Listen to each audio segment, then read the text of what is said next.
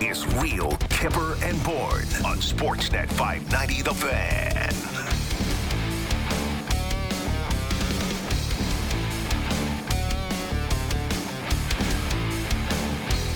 Happy Monday, everybody. Real Kipper and Bourne. Almost the same cast of characters here. Derek Brandeo on tech. JB. Mm-hmm. Yours truly. Yep. No Sammy. Sammy, our trusted producer's still on vacation. Yeah, I'm looking at a 9:56 a.m. text, and he's holding a Yingling on the golf course. See, that's not right. It's not. But we do have JR Manitad in, replacing Cam, right? No. Who's our producer on Friday? Oh, See, Show Ali. So JR is replacing Show, was supposed to replace Sammy. See, I've lost track. Yeah, this is how you end up with like Kirill Semyonov as your center. It's still valuable contributor. Just need to give it an opportunity. Before long, it'd be taking Sammy's spot.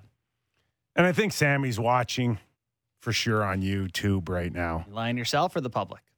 Sammy, no more tweets, you drinking a beer, okay?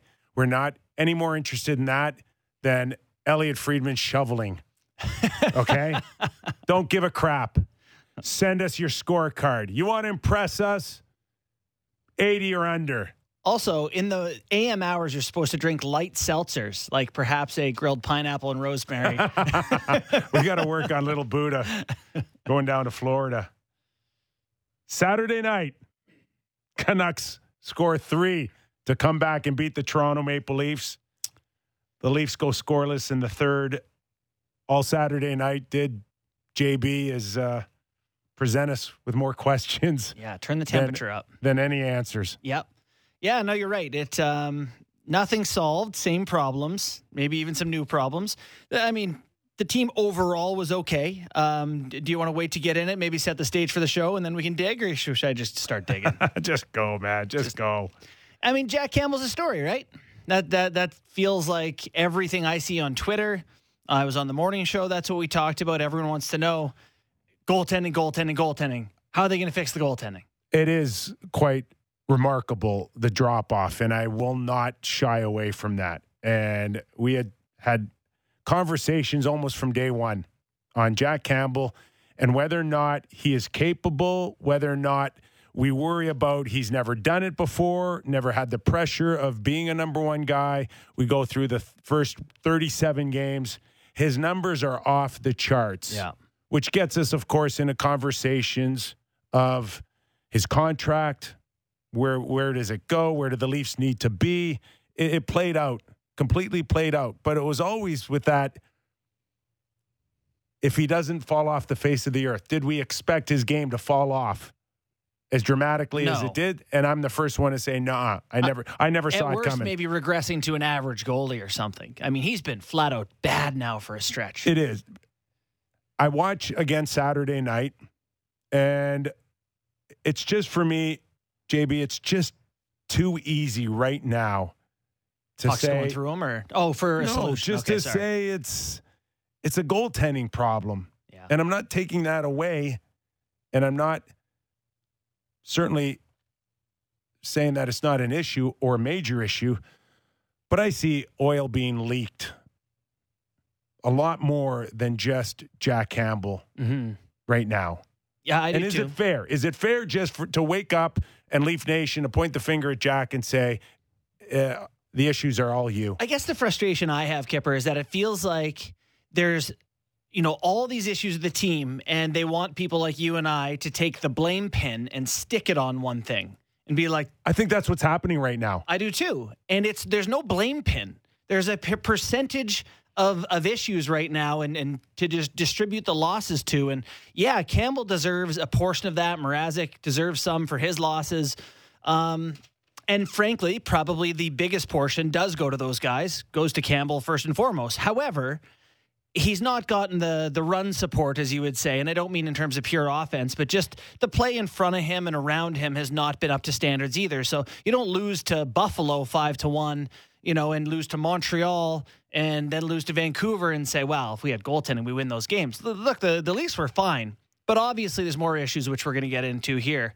Do you want to hear what Sheldon had to say? Yeah, let me just, I'll just tee up Jim Ralph later on this hour to help us obviously get ready for tonight's game against Columbus, which leads to our second guest in the second hour. A general manager of the Columbus Blue Jackets, Jarmo Kekalainen, will join us as well. Talk about many things, including, of course, the trade deadline, Rick Nash, jersey retirement on the weekend. They did an extraordinary job, which is great to see that organization celebrate one of their own. And you have some interesting stats on the Blue Jackets. And we'll get into that with Jarmo a little later on in the show. As well, I want to get into later on in the show the offside call where Anaheim won the game last night. They're the lack of too many men call. Yes. Did they get away with one? Are they cheating? I think where there's an interesting conversation there as well. I want to get into goaltenders delay a game by knocking the net off. Did you see Mike Smith pull that off on Saturday versus Montreal? Yeah. And then we saw one as well in Toronto with Demko on the Austin Matthews attempt at a Michigan. Oh, yeah. Did you see that one? I didn't notice that, no. Yeah. Okay, so plenty to get into, but let's go back to what you were just mentioned. Sheldon Keefe's comments on the goaltending and how he sees the situation he's in, particularly with his number one guy in Jack Campbell. On some of the times where we did have some breakdowns early in that first period, I thought he looked strong. He made some saves for us. I look at the first and fifth goal. I don't think there's a whole lot he can do there. We got to do a better job in front of him in those instances. And then there's three that are, tips are right around the crease, and those are, we need him to try to find one of those for us, one or two of those for us. But,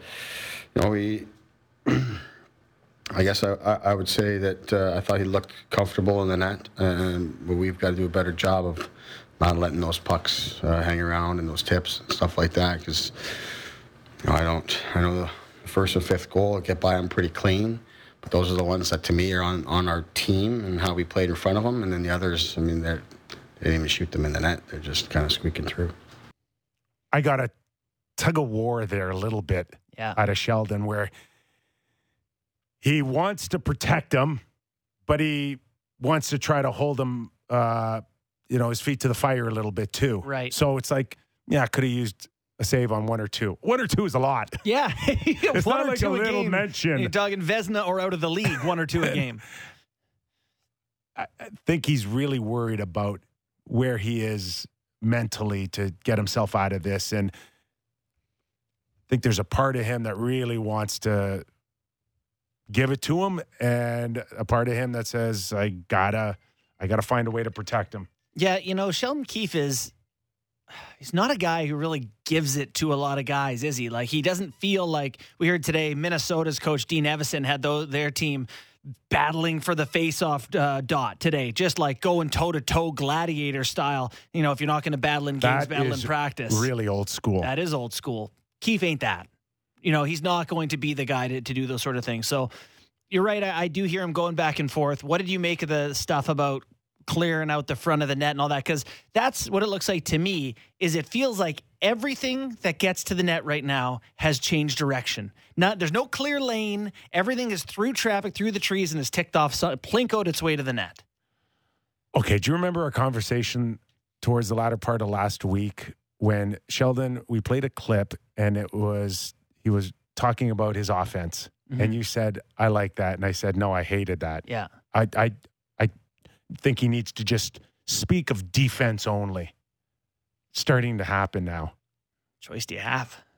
Give up 5 or 6 to the Canucks, I guess. It has to be all about being on the right side of the puck. Yeah. And this, to me, you want to help Jack or Peter Mrazek, and you have to find a way to keep the puck out of your net. That has to be the only focus from here on in. Yeah. The pushback to that I see is that they're, again, which I said last week, the offense is dried up in the playoffs. But listen, right now you're dead on. I mean, 5 of the last 8 games, the Leafs have given up 5 goals or more. They've given up at least 3 goals in 7 of the last 8 games. Like, pucks are going in. Right now the difference between Campbell making saves and not is he just can't squeeze it. The old freeze rate we talked about, he's dropping in the standings or in the league. How badly do you know? Well, he's not. It's not that he's dropping places. He had such a high lead on everyone else, but it's tightening up. Everyone is catching him in terms of he's not catching as many pucks, and you see that on the goal where Liljegren is standing beside. Is it JT Miller who shoots in the first one? A week before that, we saw Liljegren standing beside a guy, but again, both were bad rebounds by Campbell. But this is the point Keefe is making. Yeah, he can do more, but we have to help him out. We got to clear pucks out. I think TJ Brody was standing beside 2 guys that tip pucks in. So, there's an element that Campbell hasn't been great, but he's not getting help either. And when you have a guy who's struggling, the best thing you can do for him is clear those lanes and let him see some shots. Let's hear from Sheldon Keefe on team defense, and I don't think offense is mentioned in this one. No, it's not. I don't think we gave up very much. We absolutely have to do a better job on our own end, with pucks coming to our net. That was really the source of their offense tonight. They just got the puck to the top and threw it at the net.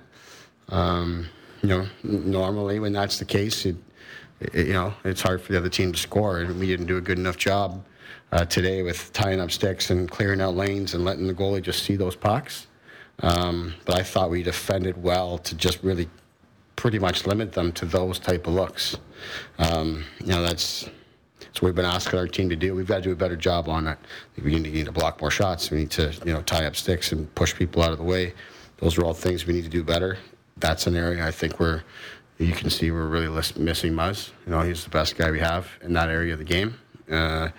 But the guys that we have in have got to do a better job of that. But aside from that, I liked a lot about our game today. Get down 3-1, push back, get control of the game. It was a pretty dominant second period for us. And now we know Jake Muzzin has not had a stellar year, but it is abundantly clear that they don't have anyone close to him in front of the net. The net front. It's just open season. What's interesting is, so he talked about them only giving those low to high opportunities because they actually, they're 29th in the league in odd man rushes against. They only gave up 2 that whole night. So they defended well until they're in their own end. They go low to high. Yeah. And then anyone who wants to stand in front of the crease can just live there. I don't get that. That's good defending. Well, we limit it to those type of looks. Can I tell you something? If you're giving me that look all night, I don't need a second look anywhere else.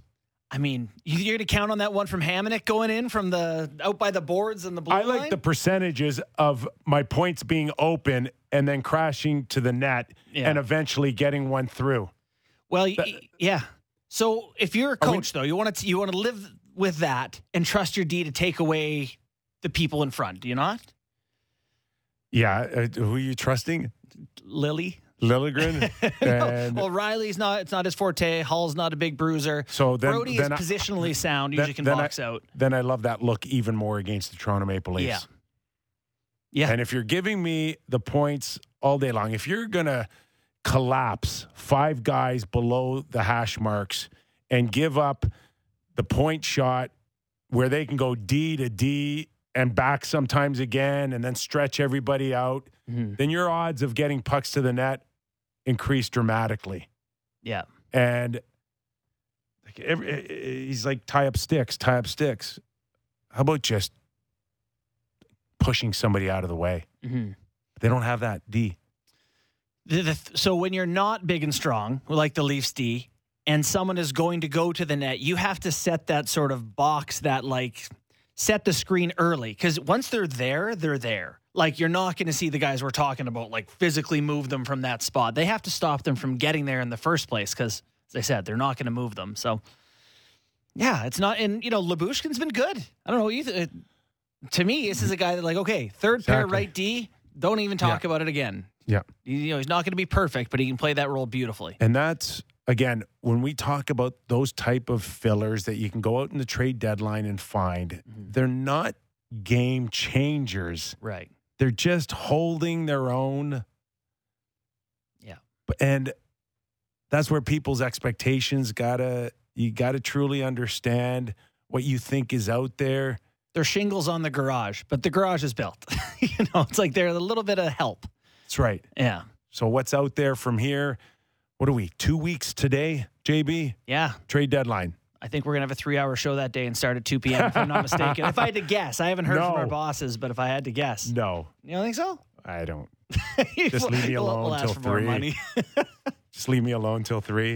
Then Fair enough. 3's over. That's right. You just wait for certain trades to be announced, but then it's done. Don't want to step on Will Lou's toes. No. We're just So going to watch Elliot and Jeff Merrick break all the trades first, and we just sit back and relax. Sounds awesome. I'm in. One of the positions that is going to be highly discussed, and our own Rory Boylan wrote something today on Sportsnet.ca about goaltenders.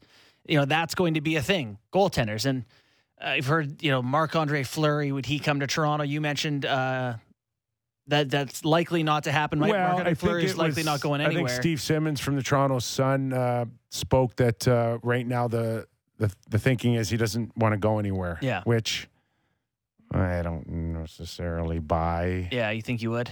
I know what I think. Personally, what's happening here is that you're starting to hear some posturing. Yeah. Okay, so he's Yes. trying to improve his lot after that. I don't. Yeah, I think it's probably just one place he'd want to go. Okay, so he's saying I won't go, but if you bring me, So you what's hear, the place? You hear. Are we allowed to do that? You hear of Edmonton. You hear of Washington. He's going, I'm again. No. Yeah, I think he's kind of saying maybe I'll consider Colorado. How's that? Right. You get me to the Avs, where I have a legitimate chance to win a Stanley All Cup. of a sudden, maybe I'll think about spending the rest of the season in a hotel. Right. Because, I don't know that. So he's not coming here. And I don't even know if you would want him here, quite frankly. Okay. Everybody's sitting there going, well, now the Leafs need a goaltender. Okay. Stop it. Thank you. Just stop I agree. that talk, because this is Kyle Dubas, who had one of the worst playoff losses in franchise history, as far as I'm concerned, against the Montreal Canadiens. Oh, yeah. Try to argue that. Can't. And what did he do? He doubled down on his team. Yeah. You're not doubling down right now on Peter Mrazek and Jack Campbell? And for who? You think Kyle Dubas is a guy that's going to bail on that 50-plus games? Yeah. Now he's going to go to plan B on his goaltending because that didn't work? That's not Kyle Dubas. No. And, Campbell's been playing terribly for a long run of time. He has proven over a decade in the league that he's not a terrible goaltender. Maybe at worst you want to call him average. I think he's above average when he, a true talent goaltender. You're going to get a run of play out of this guy where he comes back to that guy. It is going to come back. He has not become morphed into a different human being here. So a little patience. If you ask me tonight a playoff series is starting. They're playing the Tampa Bay Lightning. Do you want to go with, I don't know, who's an available goaltender on the market out there? Do you want to go with the best available one or Jack Campbell? I'd be torn. Even Marc-Andre Fleury or Jack Campbell, I don't know. But the acquisition cost of bringing in a guy like Fleury or whoever it may be, you're going to spend your first on that rather than on defense? Not a chance. That doesn't help your team.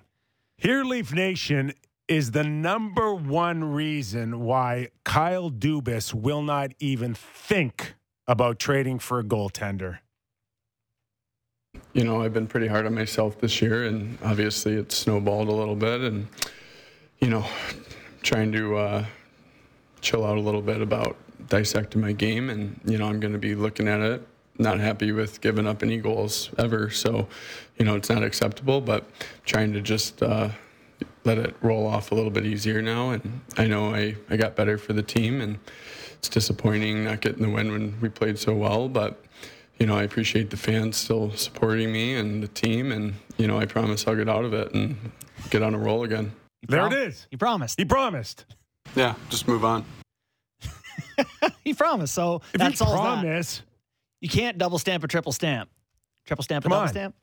Kyle's feeling great. It's he had a promise. Think I know a little bit about promises and guarantees. I promise I'll get out of it and get on a roll again. I lived There you through a go. Mark Messier guarantee. That's right. Hat trick That's right. in New Jersey, conference final. How is this promise and Mark's guarantee any different? Do you want an actual answer to that? They seem significantly different. I think the players' What are history you in the league talking at the about? time are slightly What is different. the difference between a promise and a guarantee? I mean, I feel like you have to know how to get to the other side before you can promise a way there, do you not? Mess had been there a few times. I don't know. I like the promise. Well, It's like he promised. it's a funny thing to say, but it's endearing because it's him, and he makes you feel like he's your child, and he's like, well, he promised. I do believe, though, that it's going to come around again. You're not going to see 890 Campbell for the rest of the year. And Dubas is listening going, fingers crossed. I gotta think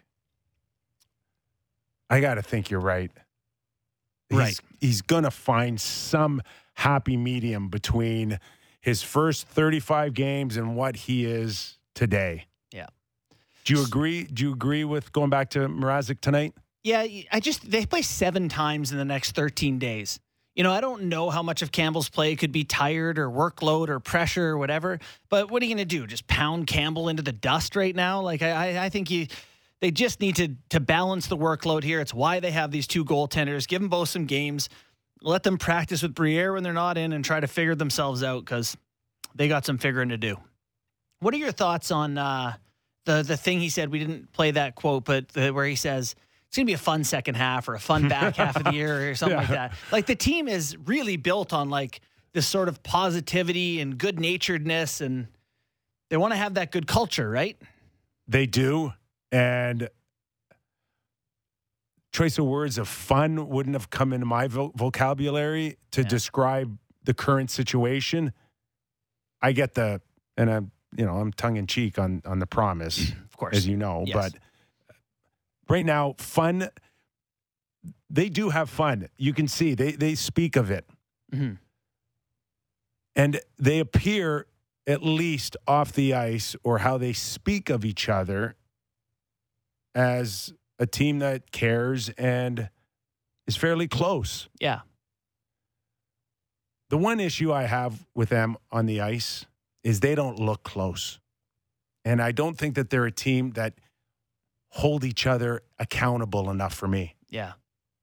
And that to me is when you're a really close team. When somebody could grab somebody in that room and say, this isn't getting it done, and we need to change it, and we need to change it now. Yeah. So if you speak of leadership, that's what you hope some guys are doing in that room. I just don't feel it, and we don't see it on the ice, do we? No. Do you? No, in terms of standing up for each other after someone takes a shot. I just can't get that play where Brown ran a guy, or Lomberg on Florida, and had to fight 2 guys before Lomberg even got off the ice. So I think that's what you're referring to partially. Yes. But there are times in people's lives where, they're going through the gutter and everyone, it's going to be all right. You'll get through it. And their best friends in the whole world will say, here's why your life's in the gutter. You're not taking care of yourselves. It's the people who are you're closest with who can tell you the truth and hold you accountable. I just wish this team would show more emotion. Yeah. And they don't.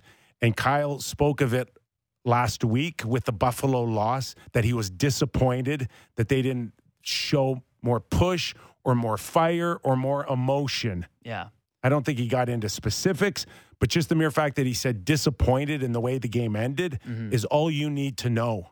Right. And just off air, you mentioned a game against Chicago, which brought back memories of seeing more emotion out of the Leafs. Yeah. So, I mentioned on the morning show this morning with JD and Blake and Justin Cuthbert that I do think eventually the captaincy of this Toronto Maple Leafs team is Austin Matthews.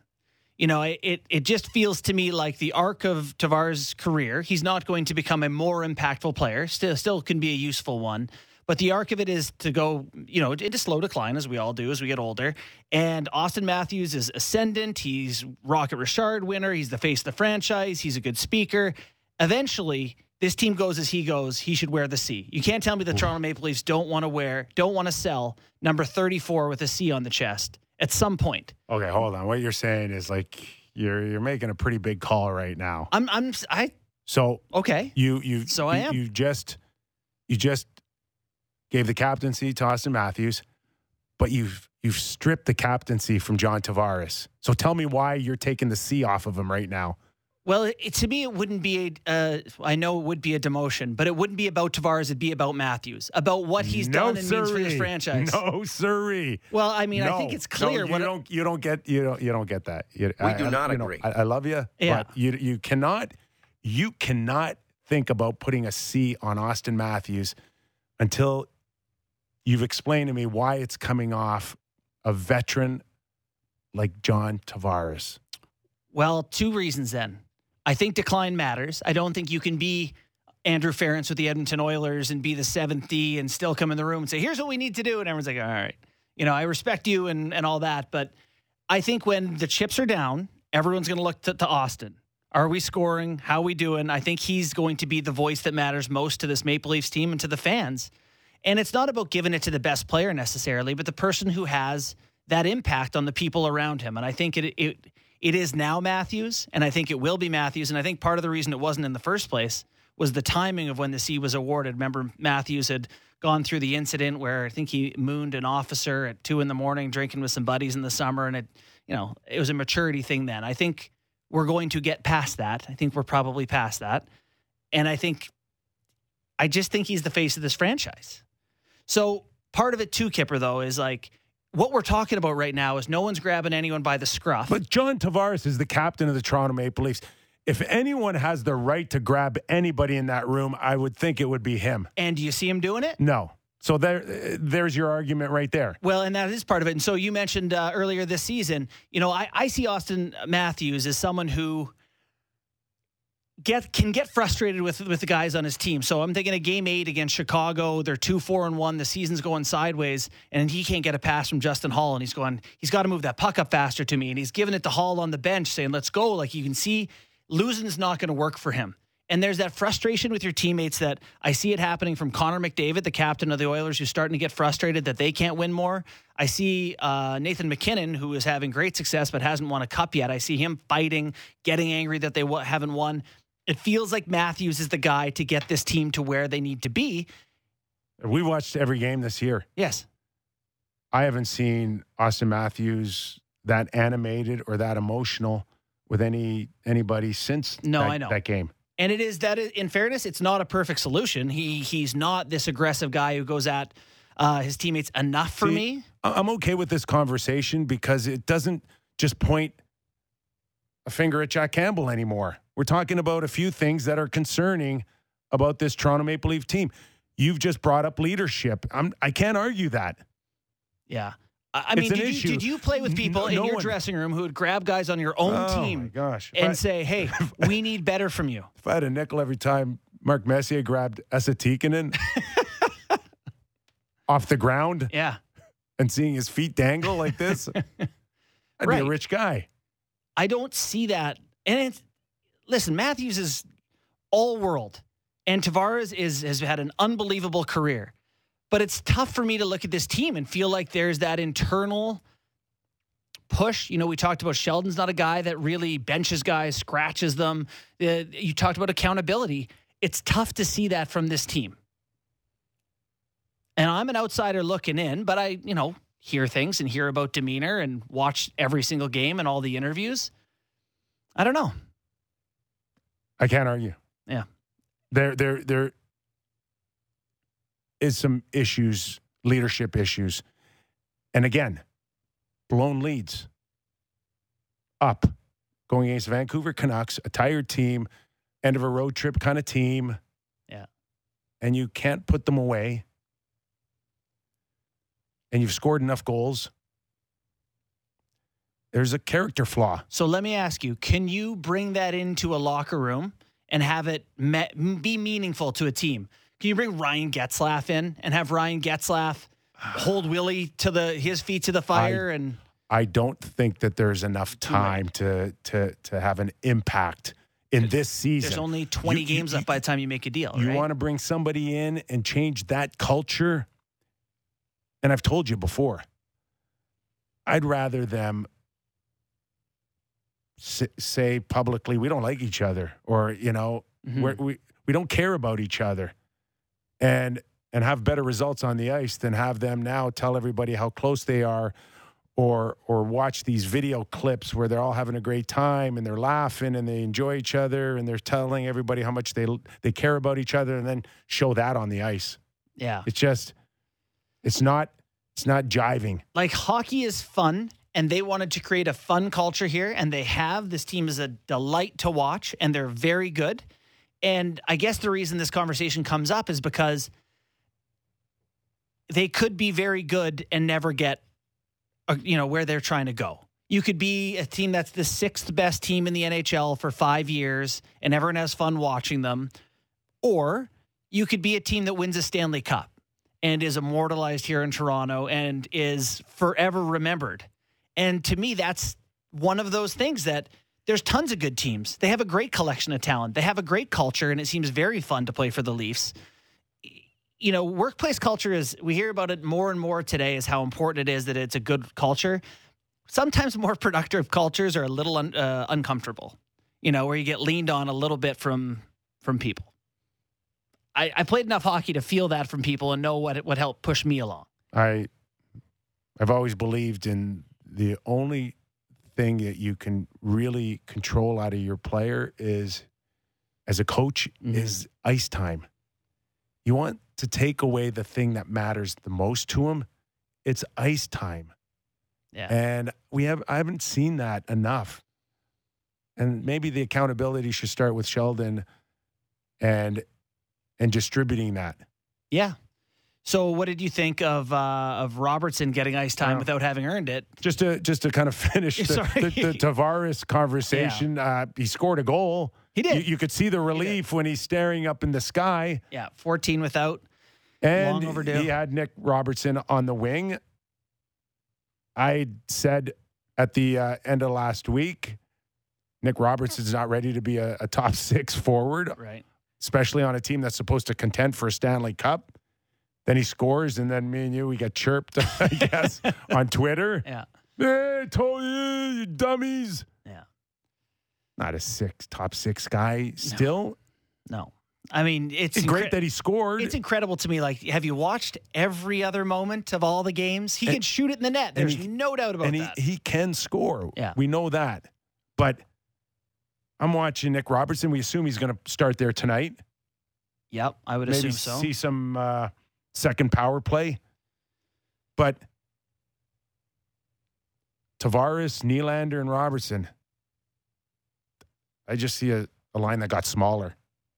Yeah, you don't see a team or a line that's going to be it's not even a line I think they intend to use in the playoffs. There's no point in sugarcoating the fact that this feels like a chance to give Robertson the opportunity to look good, get some points, get some opportunities. Which, as the deadline gets near, it's either good for him or he's more valuable at the trade. I think there'd be enough for teams to say, yeah, I believe he can score. I'm just not sure where the rest. It didn't hurt the Leafs that he scored. I don't know where the rest of his game is, or how long or how far he's away from becoming an everyday NHL player. Do you think it helps him that his brother scored 6 times in the last 2 games? People look at him and say, yeah, at 22, maybe he's scoring 6 times in 2 games. I do. I do too. Yeah. Because I look at him and I'm like, maybe they shouldn't trade this guy. That's what his brother can do. I think every next generation hockey player who has had a father who played in the NHL would get the extra benefit of the doubt, Definitely. Especially at the trade or at the draft table. Yeah, you just say, hey, genetically, sure, maybe there's something here. And Robertson, to his credit, like the thing he's supposed to do well is shoot it in, and he got one really good opportunity and he buried it. Great finish. So great, more value as a trade chip or a little bit of confidence boost for him when he heads back to the American League, presumably in a couple weeks. You don't think he'll stick with the roster the rest of the year, do you? I don't know what they're thinking. I can't even begin. I guess got to wait and see what happens with bodies. I can't even begin. All I know is they do miss Kasha. Yeah. And they also miss Sandin Saturday night. They Yes. are they're better defense with him in the lineup than they are without him. That's abundantly clear. Yeah, there's just another couple incidences on that net front where you looked at 37 But- and went, 38 might have been better. Nick Robertson's, we know he can skate and we know he can shoot, and that is a typical fast break Toronto Maple Leaf goal. Yeah. Where Tavares, we know he battles. He made actually a really good play about 6 feet into inside the blue line On the Robertson goal. on the Robertson goal. And those guys can fly. Yeah. So I don't know where those goals go in the playoffs, but there are not that many of them, those fast break goals. Yeah. Lanes close up very quickly Right. in the first round of the playoffs, and that wouldn't bode well for Nick Robertson. No, I don't think so either. So I do believe that situation for him is great for right now. We'll see it again tonight. Like, this is the perfect spot for him, too. Look at the run of teams they're playing. They got Columbus tonight, Seattle tomorrow. Who is it on Thursday? It's another not awesome team. I can't think of it off the top of my head. But they've got a softer schedule coming up here. So good spot for him. Hopefully he has some success, and you can kind of do what you want with him after that. We got a few minutes before we go to break, but I think as a coaching staff, starting tonight against Columbus, you got to regroup. And I don't want to hear any talk about offense. I know you're going to think I got 3 heads on my shoulders right now. But you just think it'll come for them whether they focus on it or not. The offense, offense. 100%. Yeah. 100%. And it goes back to my conversation I had with you against Detroit, where you're up 7-2. I don't give a crap what you do. Mhm. We're not giving up any goals. Yeah. And we are shutting it down. And if I catch one guy cheating, you're done. Yeah. And I think that's what has to happen. They have to start thinking our goaltending sucks right now. No matter what happens, we need them to have a good night, even if we're up 5. No. No.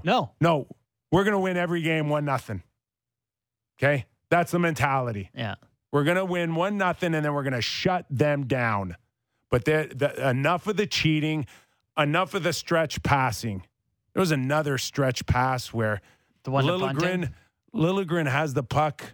I think it was it might have even been the game-winning goal. The Myers? the 5-4 goal. They stretch Bunting through the neutral zone. They get caught deep. Why? Goes back the other way with Horvat. Like, manage the clock. So here you are. 4-4, 13 minutes left. And Liljegren doesn't have much around him. And Bunting takes off. And Tavares takes off. And it gets to Bunting. And then the turnaround right away.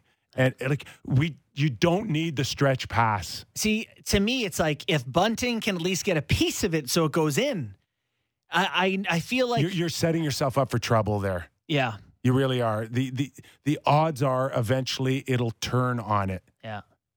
And I just think until their goaltending stretches out, until you feel more confident that if you do take a chance, Campbell will be there to cover it up. But until that happens, you got to think 1-0, 2-1, and we're shutting the door down, and there's no cheating. I don't want another goal, and we're going to do whatever we can to protect him. Yeah. And actually, go ahead. And the funny thing is if you do get a lead like they've had, and you do have that mentality, the other team will start cheating a little bit more, and you will get those opportunities without seeking them. Yeah. And if you look back at stuff I wrote during the playoffs the last 2 years, I said the same thing, that like short support, little passes, getting inside is the way to do it, because the home run plays are not there. The breakaways don't come as much. They need to be rebuilt. I actually compared it to ultimate frisbee, like, going up the field close together. And I don't know if you play ultimate frisbee ever in your life, but anyway, yes, I agree with the idea that the long stretch is not a long-term good solution. Okay. All right, I got to read something before we go to break. What do you got? Okay. A story? Yeah, here's a story. Hey, Leafs fans. We're giving away a pair of tickets March 10th damn it, to the March 10th game against Arizona. All you have to do is download Monday or Tuesday's episode of Real Kipper and Bourne and listen for the different code words that will be placed in the podcast. Then text each code word to 59590 and you will be entered in for a chance to win. Each code word counts as an entry and the winner will be selected on Wednesday. Download those episodes, folks. God, never thought I'd say this, but I can't wait for Sammy to come back. I had to curse. It was so bad. And read those. Thank you for that, because I don't do contests. That's fine. I've taken that role on. That's fine. Okay.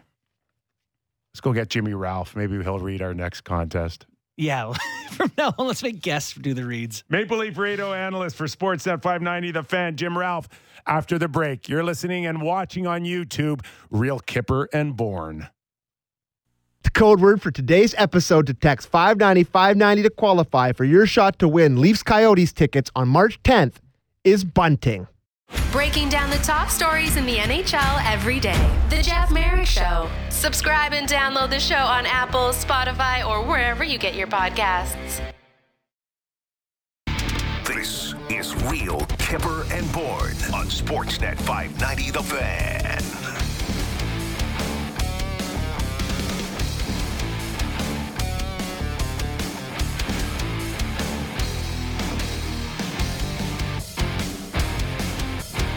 I can confirm there are no rumors that Jim Ralph will step out of the broadcasting booth to become the goaltending coach for the Toronto Maple Leafs. Don't put words in his mouth. We'll see. No, I can confirm. Oh, you can? Oh, yeah. Okay, that's not happening. Okay. Insider Kipper's back. Let's welcome in Jim Ralph, who, despite not being the goaltending coach of the Toronto Maple Leafs, will give us some answers on what the heck's going on. Is that true? Kipper, I'm just on a flight to Columbus, so we're going to have to make this quick. How quick? Well, I got to meet with the goalies when I get there. No, I'm at home. Okay, good. You made me nervous there for a second. How are you? I bet I made a lot of people nervous. I'm good. If you were the coach, and we know they have one in Steve Briere, and he is working hard to dig them out of this, is it more mental or physical? Oh, mental. I mean, 100%. All of it? Yep. And I'm going to throw something at you, whether you want to agree with it or not. But there are stats to back this up. There are goalies that do not excel when they've got to compete for ice time. Guys that simply, if you're the number one guy and you have a bad game, you're going back in. And when I look at Jack Campbell, I think it's pretty well documented. He puts a lot of pressure on himself. And now when you put him in a situation where he's got to play well to keep playing, to me, that's added pressure. And if you look at his history, Jonathan Quick got hurt in L.A. the year before Campbell came to Toronto. Campbell had a 2.30 goals against average and a 928 save percentage when Quick was hurt. He went on a roll last year when Freddie Anderson was hurt.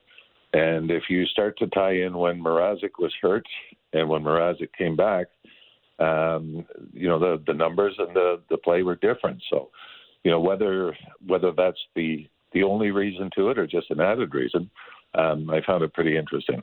Wow, you may be onto something. The solution here is to trade Mrazek to the moon, and then Jack's going to be awesome. It doesn't matter what you get back for him. Yeah, well, even when he first came to Toronto, Freddie was hurt. Remember, Michael Hutchinson had a bad game at Madison Square Garden.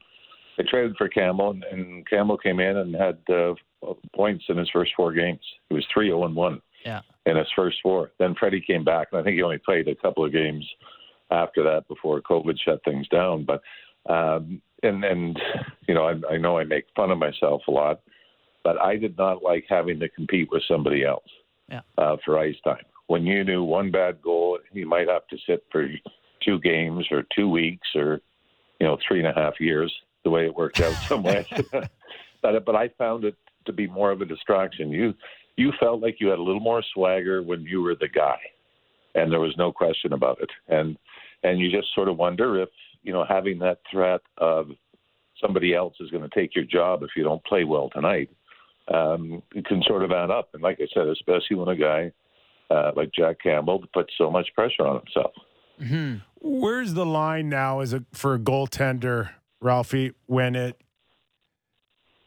comes to taking the share of the blame and then not having it all on your shoulders? Because we do know that Sheldon is now really focusing on the defensive side of the puck, or the positioning in front of the net, or the battles. But how much is on the players now to be better in front of them? And if it's Jack or even Peter Mrazek, at what point do you go, hey, boys, quit hanging me out to dry here? It's hard enough getting my game back without you guys ending up both behind my net. Yeah, there's a lot to that where, you always say you've got to play well enough in front of somebody to give them a chance to excel. And I think one of the Vancouver game's probably a great example. Look at the goals scored by both teams. The Leafs were all highlight reel goals. And Vancouver's were all, wrist shots from the point and redirections and rebounds. And the Leafs don't score the way they give up goals. I mean, I don't think I've ever remember a team with such a stark contrast, right? And how they score as opposed to how they give them up. I mean, they went through that stretch where they were giving up a lot off the rush, but they do not score a lot of goals on screens and rebounds and everything else. And how many times have you heard the Leafs lose and players will say they did a good job of keeping us to the outside? Yeah, and you're saying, well, then why don't you do that? And that's, because they seem to give up a lot, from the hash marks hitting. Well, and it's actually a point of contention in like the analytics community too, because the Leafs give up the most Campbell has the worst high danger save percentage going back some months. But it seems like it's because guys are shooting from there with room, with time. Like the first goal that went in is a great example of someone standing in the slot, collecting a rebound, shooting it in the net. So can the Leafs defend differently within their skill set and still manage to do that? Because they don't have big bruisers, right? They're not going to, it's not like Roman Polak or Radko Gudas or someone's going to clear guys out from in front of the net, but can they still protect that front of the net given that they're kind of smaller and skilled? Well, you know what though, Borny, I thought they did that in that stretch, October, November when they went 15-2. Yeah. That they played patient. The defense got all kinds of support in the defensive zone from the forwards. And it seemed that everybody trusted that, okay, I know you got this guy, I got this guy. And now, like even, the goal you were talking, I guess it was JT Miller, the first one, where you had numbers. You had four guys all around him, but nobody's tying a stick up. And, again, to go back to the stats, in the first 13 wins they had, 9 of the 13, they scored 3 goals or less. And since then, the last 22 wins, they've had 2 games where they've scored 3 goals and won. So that, to me, it's the overall style. They've just started to open everything up, and there's a bigger gap between forwards and defense. And, there were a lot of boring games during that stretch, 15-2, but it was like we play patient, we look after our own end. And when the time comes, the power play will come through, or Austin Matthews will come through. And that was their formula.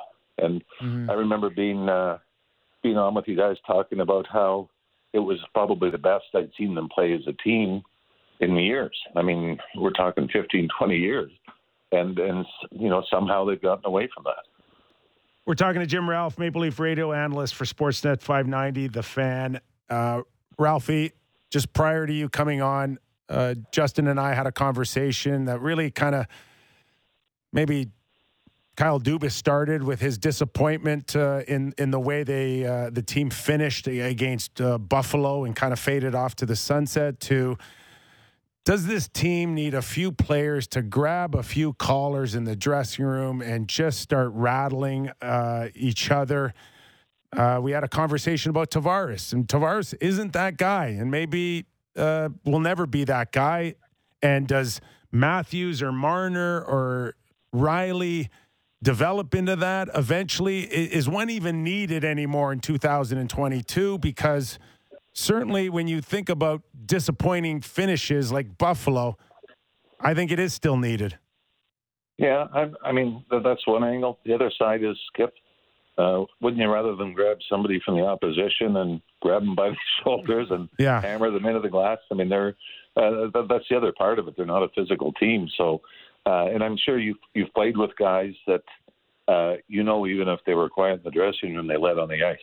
And that's why, Wendell Clark is such a god still here in Toronto, where Wendell wasn't a vocal guy in the dressing room, but boy, he could be pretty loud on the ice even when he wasn't scoring. So, yeah, I don't know if there is that guy. I think, Jason Spezza to an extent can be that guy, but if you got to rely on a fourth line guy to have that role, sometimes it's not heard quite the same way. Do you go out and get a guy like that now, or do you I don't know hope? if you trade for it. I don't know if you trade for that, though. Yeah, that's a tough one to try to go through, because now you're talking character, and I remember Gretzky talking about how tough it was going to St. Louis at the trade deadline from LA, and they made him captain, and it was like, this isn't my team yet, right. And there was sort of that awkward expectation that he was automatically the leader. Yeah, that's an awkward spot to come into a new dressing room and they're like, all right, be the guy who grabs people by the scruff. And it's like, I don't even know anyone. Like, it would be a tough spot for them for sure. So then we're looking at a team that's probably going to try to, I think that believes that the way they've played in past seasons would be successful, but has been unlucky. Like Tavares gets hurt last year. I think Kyle Dubas looked at that team in that series and said that was a good enough team to win in the postseason, and we got unlucky. Do you believe that if they go ahead, Dubas has doubled down on this group, that if the luck falls their way, they have the potential to make hay? Well, I think the tough thing, Borny, is when you look at this core group. You start with Washington. I think they were 28 points behind Washington. And took them to 6 games, 5 went to overtime. And back-to-back years against Boston, they were 7 points back of Boston both years in the regular season, and took them to 7, and we know the history there. And then they were even in points with Columbus, and they lose in 5 games there. And now they're, 18 up on Montreal. So the trend has actually been they've had easier opponents, right, and the same results, when you think they should be gaining all this experience. And it's going to be tough. Boston's only 2 points back. So, as much as you talk about finishing, top of your division, you may find yourself, if you don't get Tampa or Florida, you get Carolina, in the first round. So to talk about bad luck and everything, you're back to facing teams in the first round that are contenders for winning the Stanley Cup. And Montreal went to the finals, but I think that was, a team that was able to get on a run. Yeah, this is true, but we're also looking at some other teams that also have some warts. And I look at Florida right now, and no question they've had a good season. Like the Toronto Maple Leafs have had a good regular season. Great. But though there's some questions there. Do you trust Bobrovsky, Spencer Knight, too young, and their defense isn't what it should be still? And I'm going, as flawed as the Leafs are right now, I might pick the Leafs over Florida in a first round. You wouldn't. No, you wouldn't. No, I would. Would you? Yeah. Every game will be 10-7.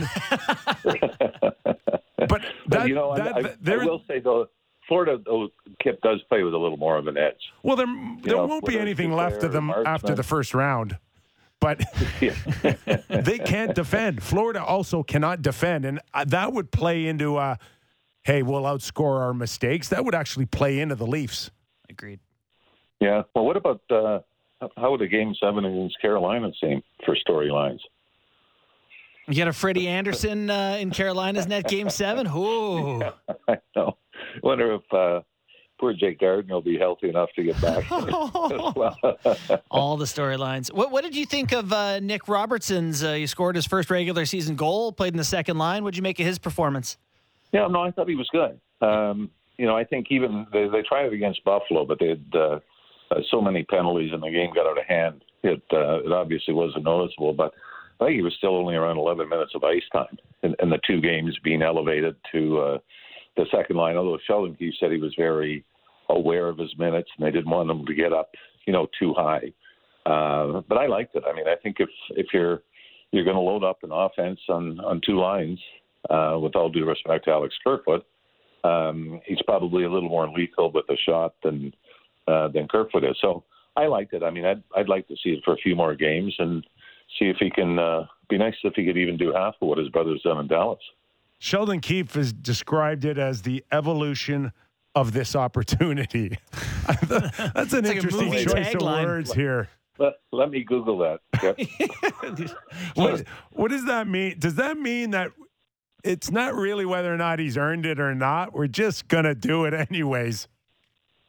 Yeah, well, I mean, I think the poor kid with the injuries and everything else that he's had, I guess the other side is you've got to find out at some point whether he can play. And I think if he's going to play, he's got to be a top 6 guy.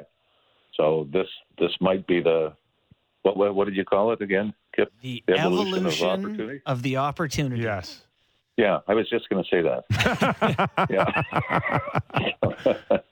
Yeah. So he got an opportunity, but it evolved into this. So while we're talking about new guys on the squad, what have you made of the Russian Bear, Lyubushkin? We were saying we're pretty comfortable with him as a third pair guy, and hopefully that's where it stays. I love the guy. I mean, his first game was in Columbus, and he got caught on the 2-on-1, and Laine had the puck, and he took the pass, which I liked. Yeah. Unfortunately, it was Laine, who was the hottest shooter in the league, had it. And then he had the one skip past him. But since then, and Joe and I have talked about it, what you love about him, you hardly notice him. He doesn't give the puck away. He doesn't get caught.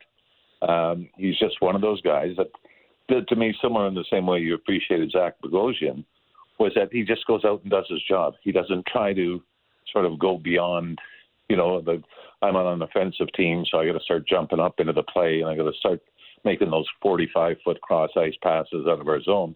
I've really liked him as a guy that's kept it very simple. And like we said, how often do you say after a game, "What did you notice about him?"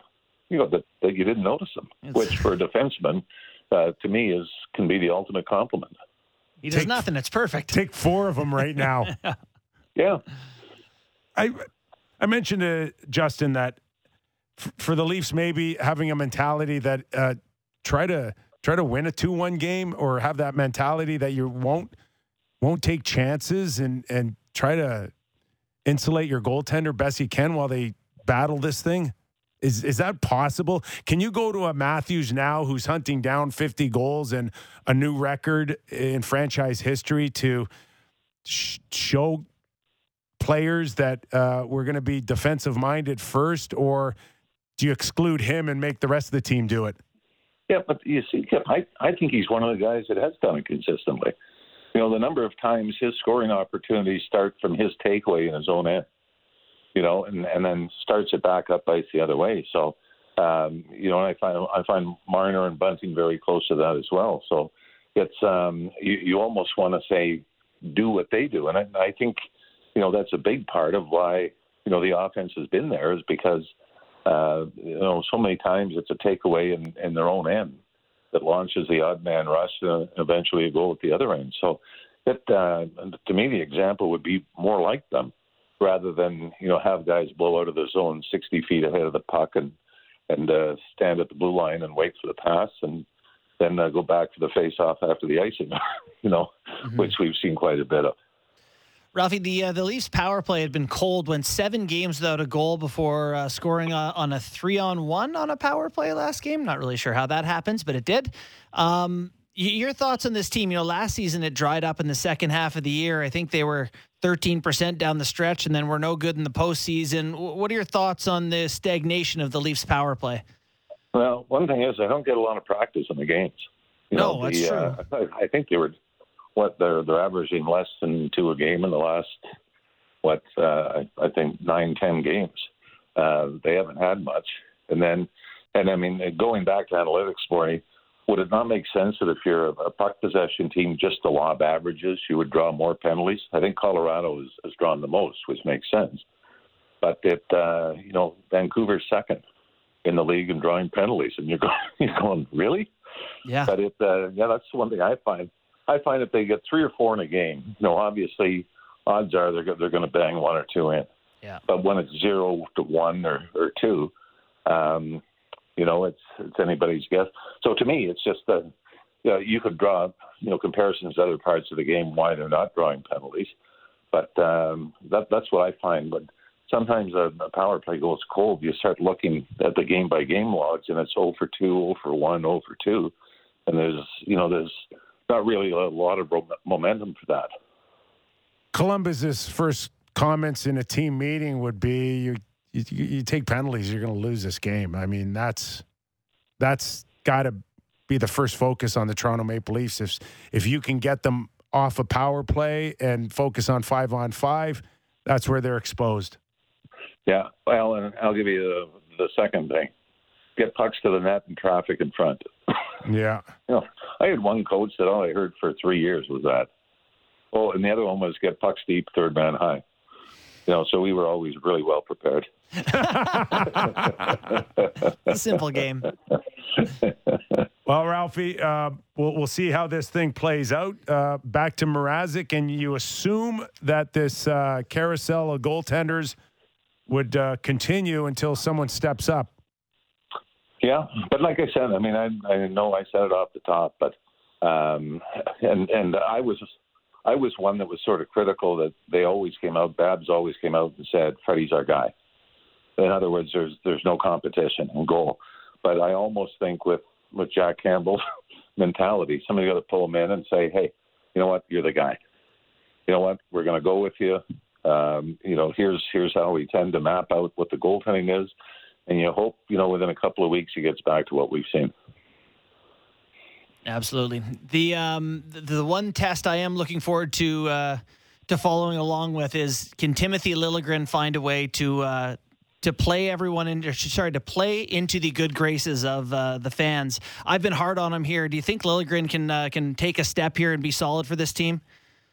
Yeah, I mean, I don't think anybody questions, his offensive mentality, but like you said, the first goal against Vancouver, it's the stick on stick in front of the net and being a little more physical, which may never be part of his game. Mm-hmm. There are defensemen that have made pretty good livings of not being overly physical, but there's still at least, I think, got to be the mentality of being in the proper position. I remember, Nick Lidstrom, even late in his career, he was so smart. He never seemed to lose one-on-one battles. His stick was always in the right place. He made, simpler plays to get out of it, and you hope Liljegren can grow into that. But I'm with you.